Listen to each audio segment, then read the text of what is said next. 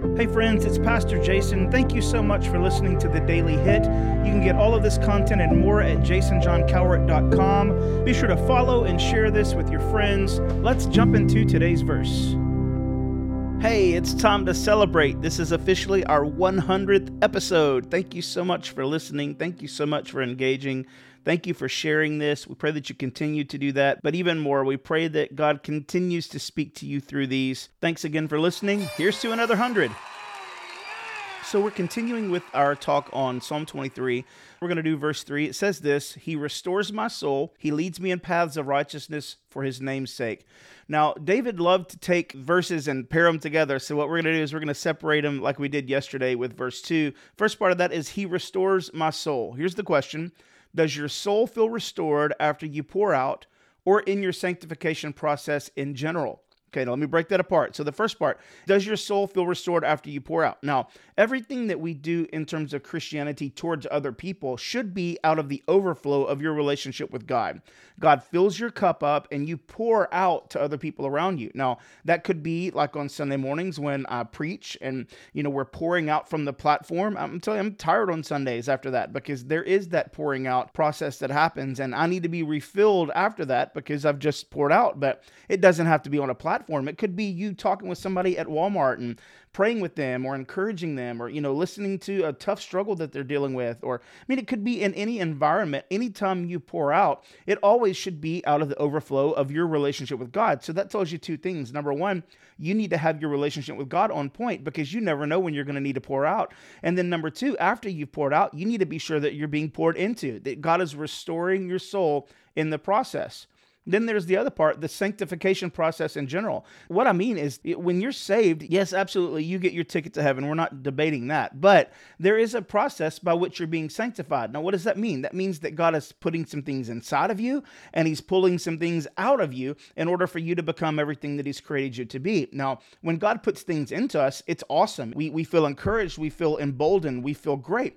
But whenever God's pulling some things out of us so that he can make us better, that can be difficult. That's a tough situation sometimes. Let's use forgiveness as one of those. Goodness, forgiveness is not something that comes to us by nature. And so that's something God has to put in us and he's got to take the unforgiveness out of us. Now, whenever God takes something out, there's always a void there. So what he does is he pours in and restores that area of our soul. I find that whenever I forgive, compassion fills the spot that anger and frustration used to take. But we have to be at a place where we allow God to do this in us. So is God restoring you? Do you feel restored in your soul?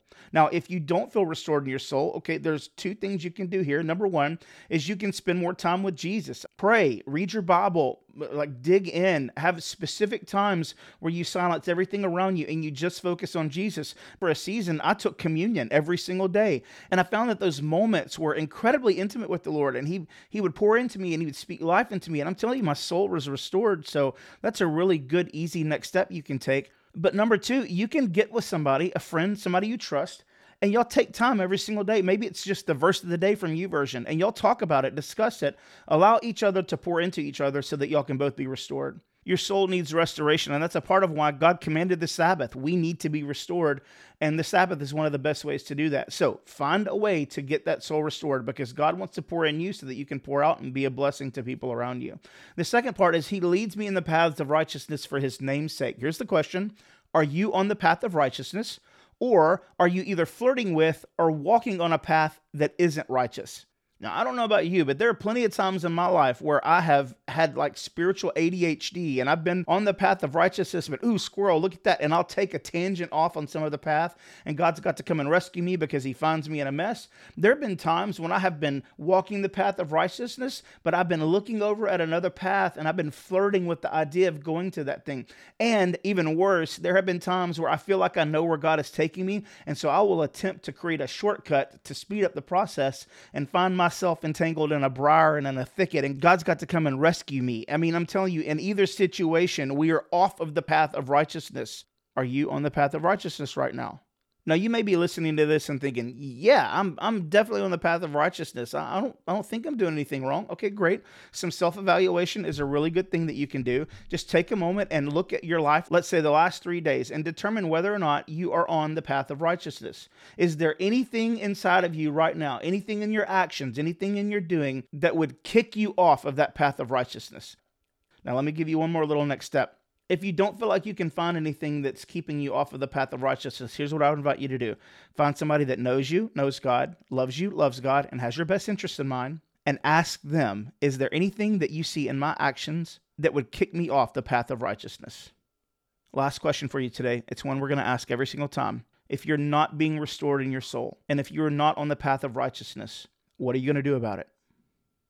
God's plan for you is a soul that is restored so that you can be a blessing to those around you. His plan for you is that you walk along the path of righteousness for his name's sake so that you can be a blessing to the kingdom, so that you can be perfect and complete and lacking nothing. If you're not experiencing the restoration of your soul, and if you're not walking on the path of righteousness, what are you going to do about it? I've given you some steps today. I pray you'll take them. I pray your soul will be restored. I pray that you will walk the path of righteousness. It's God's plan for you. It's a good plan. You can do this. Hey, it's time to celebrate. This is officially our 100th episode. Thank you so much for listening. Thank you so much for engaging. Thank you for sharing this. We pray that you continue to do that. But even more, we pray that God continues to speak to you through these. Thanks again for listening. Here's to another 100.